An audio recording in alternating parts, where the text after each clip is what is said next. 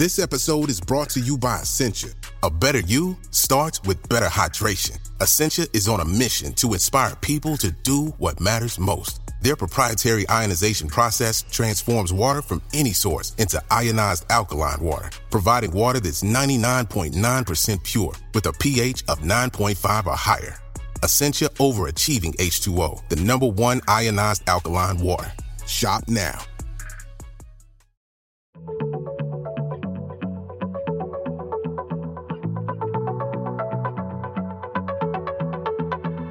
Hello and welcome to Radio Astronomy, the podcast from the makers of BBC Sky at Night magazine.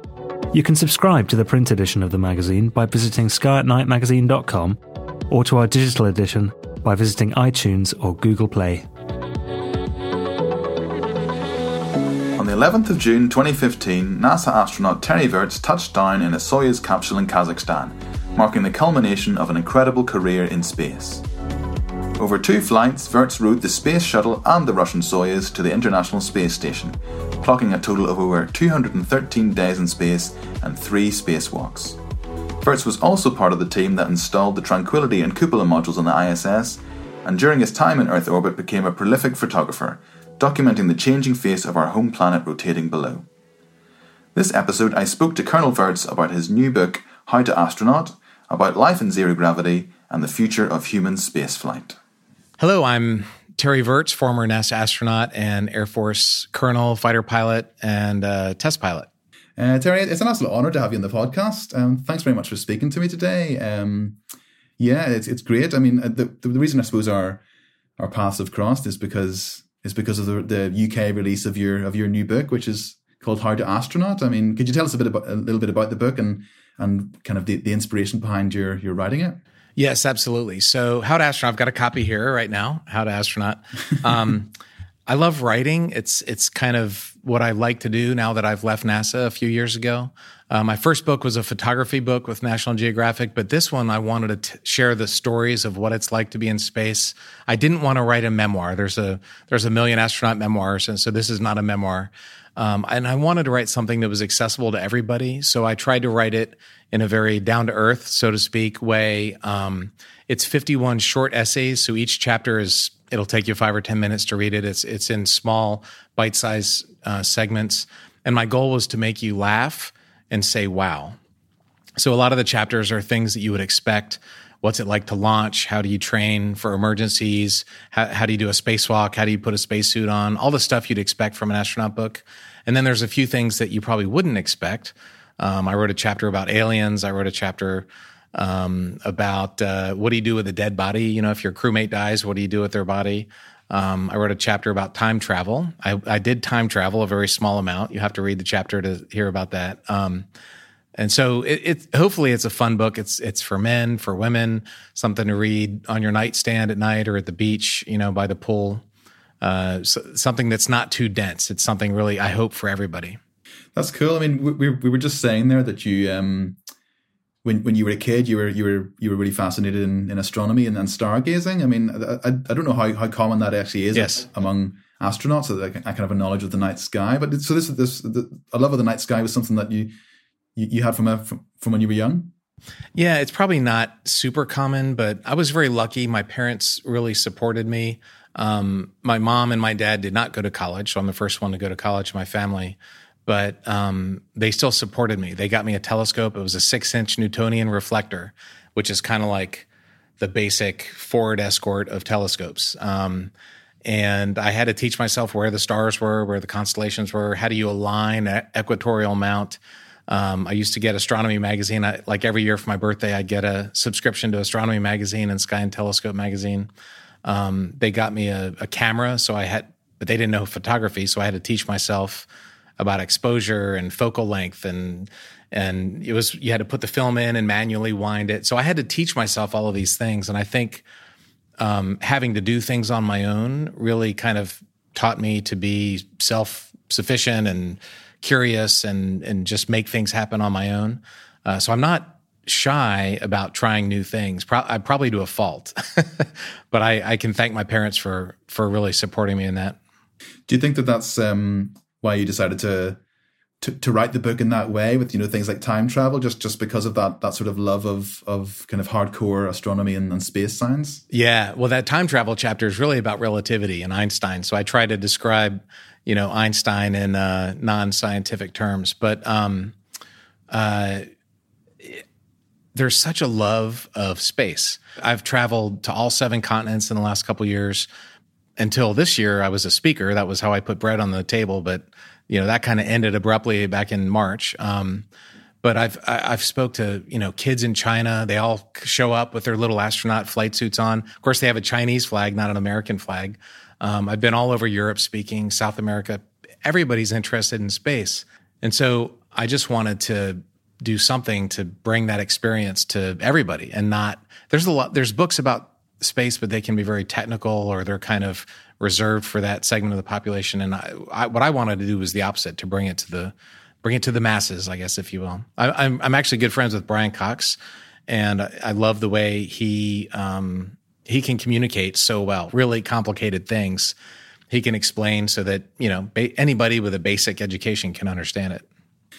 It's not though as if you wouldn't have had the right to, or the kind of justification to write a memoir like that, because when you think that you flew in both the shuttle and the Soyuz, you sort of straddled that sort of epoch in U.S. spaceflight, didn't you? That kind of change from U.S. astronauts launching on the shuttle and the Soyuz. What was it like being part of that sort of change?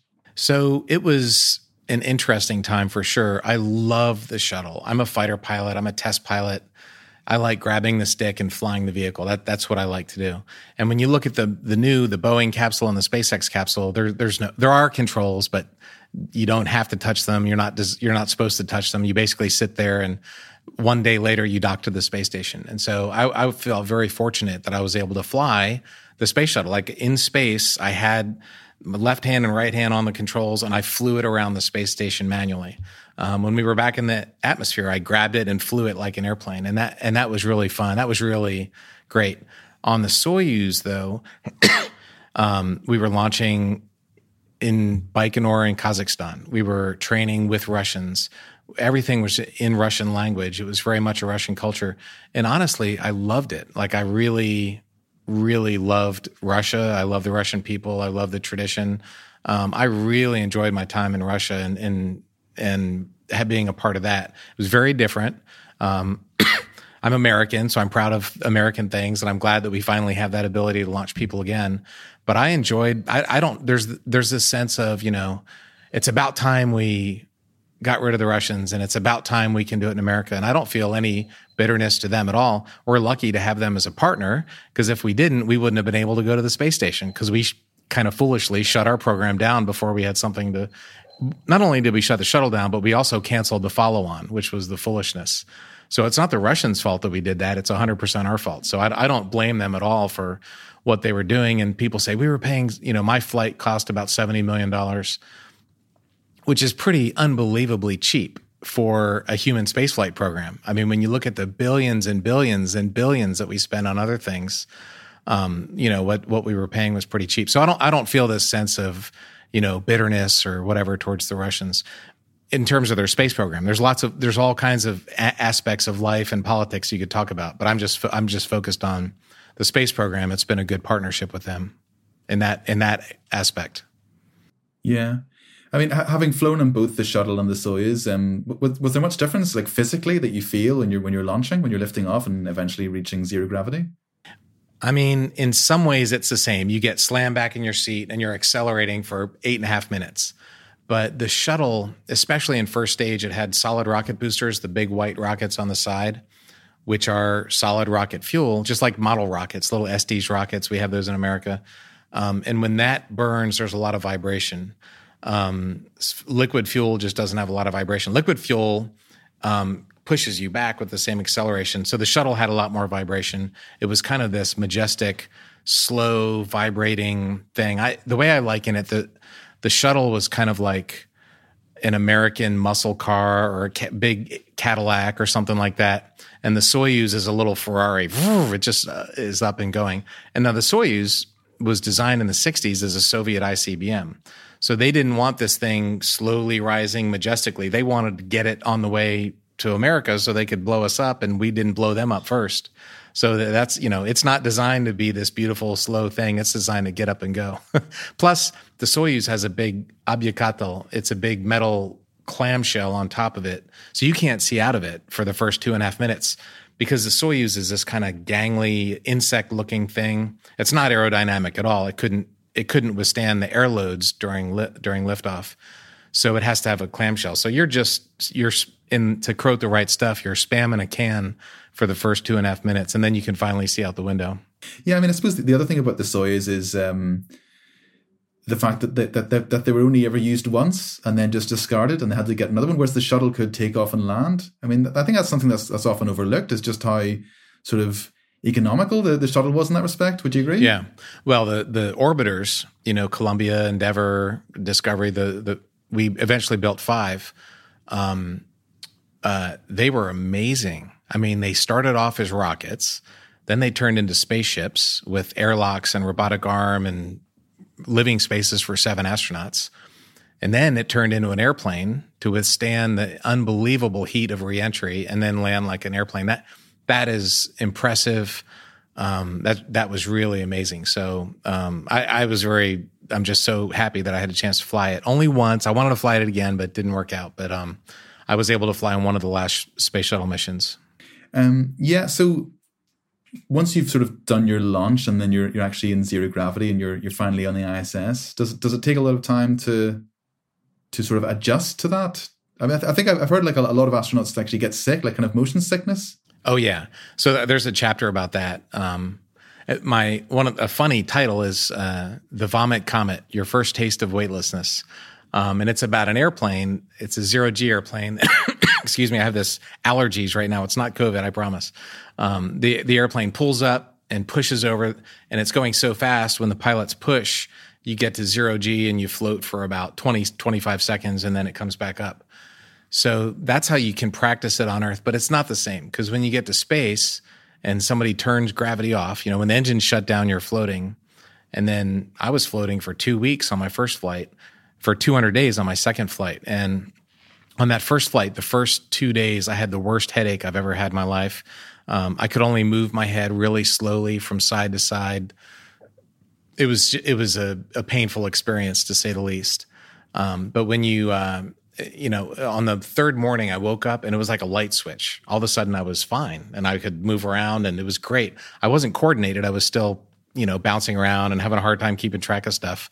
But I was able to move around, and I had a smile on my face for the rest of the time. Then 5 years later, when I went back for my next mission, as soon as the engine shut down, I was good. Like my brain remembered it. So everybody, the first couple of days are painful. Either your back hurts while you're stretching out, or you're sick, or your head hurt. You have a headache. Everybody has some pain, and it always goes away after a few days. But the second time, I did not have the motion sickness, dizziness. I didn't have that at all. I was 100% from day one. That's really cool, isn't it? Just the ability for the human body to just adapt to. I was fascinated. I wrote about that in there. The process of learning to adapt to space, because it's an alien environment. I mean, on Earth there's gravity, and you can't escape it for more than a few seconds. And in space there's not. And there's gravity, but you know what I mean? You're weightless, and your body, it figures out how to move, how to eat. It's amazing how adaptable humans are. That really blew me away. And I was always fascinated to kind of study my own learning curve, because the curve's pretty steep and it takes weeks and weeks before you really get good at floating. I don't think it would be a good idea to have babies in space. I'm just a fighter pilot. I'm not a doctor, but I can imagine that would not be good for fetal development. But once you're developed, it sure is a lot of fun as an adult.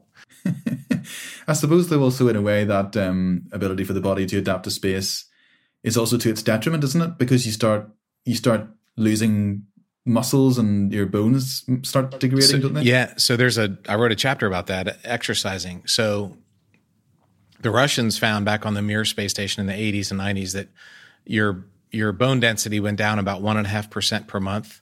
It's a linear curve. It's just a straight line. So in theory, after 65 months or so, you would be a jellyfish. You wouldn't have any bones left. There was never the curve never leveled off. And they flew one guy for 440 days. When the Soviet Union collapsed, his ride home got canceled, so he had to wait until there was enough money to build another Soyuz. So he was there for 440 days. So NASA developed this protocol, and all the international partners developed a protocol of exercise and vitamin D. I took a vitamin D tablet every day and exercise 2.5 hours on a weightlifting machine and a treadmill and a bike. And that exercise protocol, over a 200-day mission, I lost 0.0% of my bone density, which is amazing. The scientists were kind of blown away that normally you lose a little bit. Some of my bones got stronger, some of them got weaker, but my overall body was 0.0%, which to me, the space station has checked that box. Like we know how to live and survive and work in space for a long time. And from a strength, your bones and muscles, you can come back in pretty good shape. Now, radiation is a different issue. I got to go see my dermatologist here in next week about my skin cancer that I think I got after my space mission. So that, radiation and cancer is not solved at all. It's not even studied, to be honest. So that's a big problem that we need to really focus on. That's sort of touches on another responsibility of astronauts when they're up there, doesn't it? The kind of science experiments into human psychology and physiology. Were you involved in many such experiments? That was one of the main things I did. I was a human guinea pig. I did ultrasounds on my eyeball. There was a lot of concern about eyesight because a few astronauts have had problems with eyesight. I did ultrasounds on my heart, on my brain, laser scans of my eyes, infrared images of my eyes. There's just a lot of stuff. A lot of astronauts do urine and saliva and blood collection. So there's a lot of study on your own body to see how space affects it in some ways. Yeah. So do they sort of give you a proper medical checkup before you go, and then when you come back, they give you another one and see what the difference is? About some things, yes, for sure. About other things, I was shocked beyond belief. I was like, how did it affect my DNA? Because that's the concern, that all this radiation is going to affect your DNA and that could cause cancer. And they don't know. They didn't study it. And I said, well, why not? And they said, well, it's privacy concerns and some astronauts don't want to say. And I was kind of blown away. So I personally, I think that's something we should be using the station for, is to see how it affects DNA, especially as it relates to cancer. So for some things, they do a very good job. For others, they don't. It was funny. I was at a conference about 2 years after landing. I was at this space conference in Norway, and I was talking to a scientist who did a NASA experiment, and she was doing MRIs. And I was like, oh, I did all kinds of MRIs for my brain, which actually, that was painful. That's not a lot of fun, going in the MRI machine. And I was having to do experiments while they watched my brain in action. They're having a hard time finding any activity. But anyway, so I was in there for like a long time, and that's not fun because you're really cramped. But we finally figured out that she was my scientist. I was doing her experiment because I never knew. I got back and I did my MRI and I was done. And I said, well, how did I do? And she said, well, it's randomized by numbers, but if you tell me so we were able to figure out. So she got her iPad out and she had my brain pictures, and she's like, oh, look at this. Your brain shifted like 1.5 millimeters. Like it literally moved in my skull. And I said, oh my God, well, did it shift back? And she said, I don't know. They canceled our funding. So we never did the second half of the study. So I met a scientist in Norway who showed me how my brain had shifted, but I don't know if it ever came back to normal. That was pretty funny. Goodness. Yeah. It must just be surreal. Just that sort of learning that about your body. Like, I remember, soon, a few days or weeks after I landed on Earth, I went and did this MRI, and they said, oh yeah, you got to come back at 3 months and 6 months or whatever. And then all of a sudden it was canceled, and I was happy because I didn't want to do any more MRIs, but I guess they lost their funding, so they don't know if my brain is fixed or not. I mean, you'd think they would just give them a bit more to keep them going, just to finish the experiment. To finish it off, yeah, I don't know. I'm not sure how that works. One of the other things actually I really wanted to ask you about was spacewalks, EVAs. Yes. I mean, that must be an absolutely intense. I mean, I think even the preparation for that is hours, isn't it? Oh, it's years. There's a whole section. There's multiple chapters about spacewalking, putting on the suit, which is this massive, 200 or 300 pound, or maybe 400 pounds. It's a big suit, basically spaceship. It takes a long time to get in and out of it. For training, we train in a pool in Houston. They say it's the world's biggest pool. And that is amazing. It's really, really difficult. It wipes you out physically. It's a physical workout to be in that suit for 6 hours. And and then when you go outside, it's like the busiest I've ever been in my life. I ended up taking more pictures than anybody. I took over 319,000 still images. And when I landed, they said, you set the record for that. There's some poor guy that has to count. And he told me that, I took more than anybody had ever taken. And on my spacewalks, I kept the camera in my chest. In fact, there's a picture. This is at the NBL on the cover of the book. You can't see it in the audio version, but is a picture of me at the training lab, which is called the NBL, the pool. So I would put the camera in that chest pack there. So all I had to do was grab my camera, take a picture, and put it back. But on each of my spacewalks, I only took about 10 photos per spacewalk, which gives you an idea. Normally, I would love to take thousands or hundreds of thousands of photos and do nothing but film, but I didn't have time. I was so busy. I've never been on the clock as much as I was on those spacewalks. So it's 99% work. You're plugging in cable. My two jobs were plugging in cables. We laid over probably 120 meters, 130 meters of power and data cables for the SpaceX capsule and the Boeing capsule. And then I was putting grease on the bolts on the robotic arm. So I was laying cable. I was the cable guy and the grease monkey. And then every once in a while I would stop. I'd have a few seconds and I'd just rotate my body and look. And you're in outer space. There's this thin millimeter thick plastic visor cover. And it's the most sublime thing that you've ever seen in your life. It was like I could hear from God. I was seeing creation. I felt like it was something humans weren't meant to see. It was so beautiful. And then I had to get back to work because I got to plug in this next cable and I'm behind schedule. And, the extreme swing there was pretty amazing. Could you see Earth during your spacewalk? Oh yeah. Earth is right there. Now you can also see space, but Earth, you're only 400 kilometers up. You're not very far away. But you can still see it's still a round, planet. It's not airplane. It's just this flat thing. But when you're in space, it's not. It's a sphere. But it fills your vision. In fact, some astronauts had reported when they first go out, they would get super dizzy and disoriented and vertigo. And I didn't think I would. I'd been in space for a few months and I'm a pilot and I don't get vertigo. I thought I'd be fine. In the past, all the spacewalkers were not pilots because they needed the pilot to land the space shuttle. But just in case, the first thing I did, I went out the hatch on my very first spacewalk. I took a tether, which is this 1 meter, 2 meter long cable. I connected it to the handrail to the space station. I let go. So I was literally 1 minute outside and I'm floating in space, no hands, and looking down at Earth. And I remember it was orbital sunrise. So it was still dark on the ground was black below me, but we were up in the sunlight. And I was like, all right, I'm good. No problem. And I took the tether off and I went back to work. But I just wanted to prove to myself in those first seconds outside that I'm okay. My brain was good. And then I went about my work. Yeah, I mean, that's kind of one of the things I meant when I said, can you see Earth? It was, I suppose Earth isn't always below you when you're doing an EVA. Sometimes Earth might be above you because you might be upside down or might be blocked by the space station. Well, I used to do a lot of work on my cars when I didn't have any money. I had to change my own oil and stuff. And it's just such a pain being underneath a car, having to reach up. It's difficult reaching in an engine, this complicated position in space. As long as there's room, you can just flip yourself upside down. You can put whatever you're doing right in front of we call this the work envelope, right in front of your chest.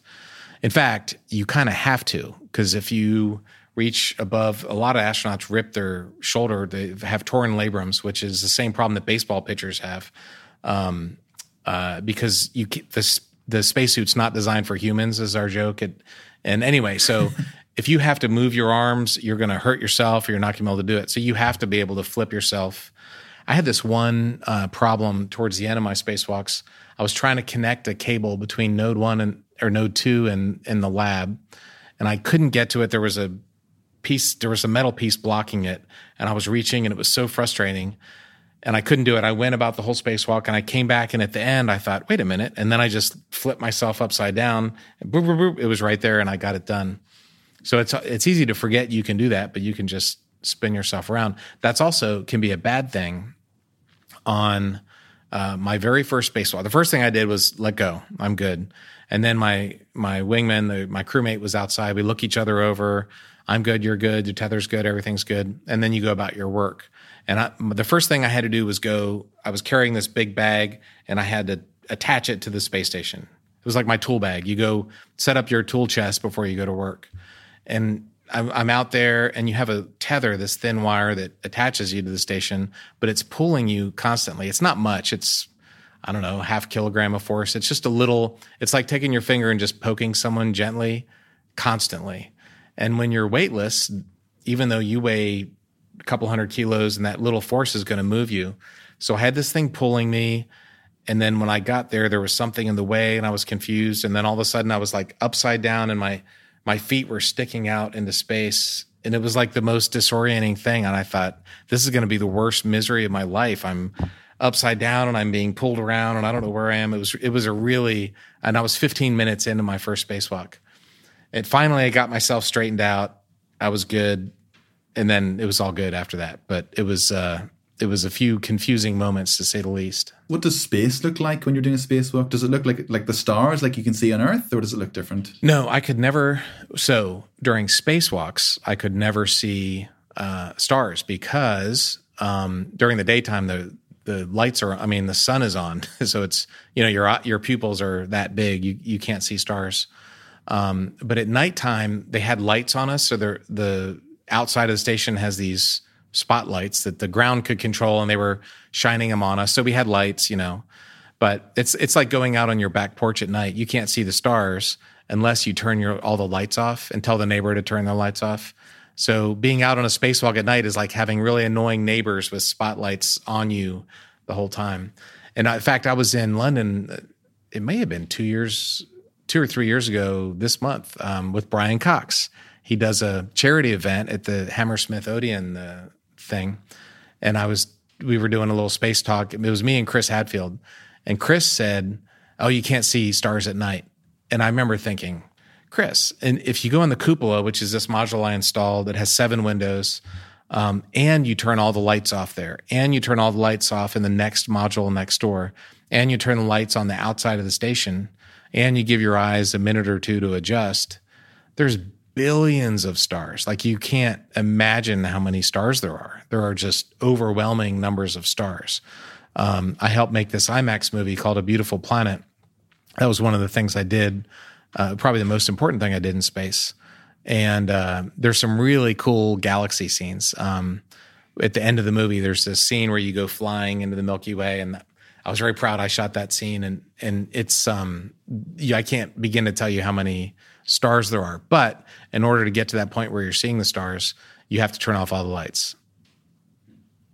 And that's why I'll say this real quick. There's this conspiracy theory that we didn't land on the moon because you can't see any stars. Well, go on your back patio with all the lights on, and can you see any stars? Now turn the sun on, and you can't see any stars. Of course you can't, right? Or take the camera, even at nighttime with no lights, take the same settings they were using because it was daytime, and try and take a picture of stars with 1,000th of a second shutter speed. You're not going to see any stars with that. So anyway. Yeah, no, it's just that you'd mentioned the cupola there. And yes. Yeah, indeed, you were involved in the installation of the cupola. And I kind of thought that was quite almost serendipitous, considering that you're probably the astronaut best known for photography. You seem to spend quite a lot of time up there and snapping the Earth in space. I did. It's funny because astronauts are different. Some astronauts are really into photography. They love it. Maybe a third. And then a third are kind of ambivalent or whatever. And a third are just like, they just want to go work. What makes them happy is doing a science experiment or whatever. And so I loved the science. I enjoyed it, but like that wasn't why I was there. I was there to take pictures. And so when I decided to leave NASA a couple years ago, and I was like, there's stuff I want to do in life. And I've been here for 16 years. I've been a shuttle pilot and a station commander. I've done everything there is to do, made an IMAX movie. But if I could go back and make a movie again, I would go do that. So that was kind of my view of it was really important. And when I was there, I never had time. Like NASA didn't put time in my schedule to go take pictures. It was always like in my spare time or in between tasks or at night, late at night. That was when I did a lot of it. But it was important. That's how you share the adventure with people down here on Earth. Yeah, indeed. It's definitely one of the things that kind of makes it and articulates it to the public, I think, best. I also want to get your views on what's it like once you return to Earth? What's the journey to Earth like? And then once you come back to Earth, are your limbs just really heavy, and do you find it difficult to walk? Things like that. I had actually President Obama asked me that same question in the Oval Office. We got a chance to go there after my first flight when he was still president. And I was so upset with myself because my son was a big athlete, and I as a dad, I was coaching all the sports all the time, and I went out back and tried to play basketball with him the day after I landed, and I couldn't even get the ball up to the rim. It was like, ugh, it was so heavy. So I meant to tell the president that, and I forgot. But the two things that I felt, and I think everybody pretty much feels the same thing, is heavy and dizzy. And so I just felt when on my first flight, I got back to my hotel room after a few hours of experiments and all the stuff you have to do. And I got under my covers, and it felt like a big lead, like when you get x-rays, they put a lead blanket over your crotch. So it felt like I had a lead blanket on. And I thought it was like I was in a superhero movie where there was a big evil guy with a magnetic ray that was sucking me down into the bed. And I was like pinned to the bed. I couldn't move. And then the other feeling is dizzy. It's just, even after my first flight, it was only 2 weeks, but I remember the chief astronaut came out to greet us, and we did a walk around of the shuttle. So we were walking underneath this thing and talking to the NASA administrator, and I was like, just stay by me, because I felt like I was going to fall over. I never did. I was able to walk. I was able to do everything, but it felt like I was going to, because it was like, a bottle or maybe 2 bottles of wine kind of dizziness.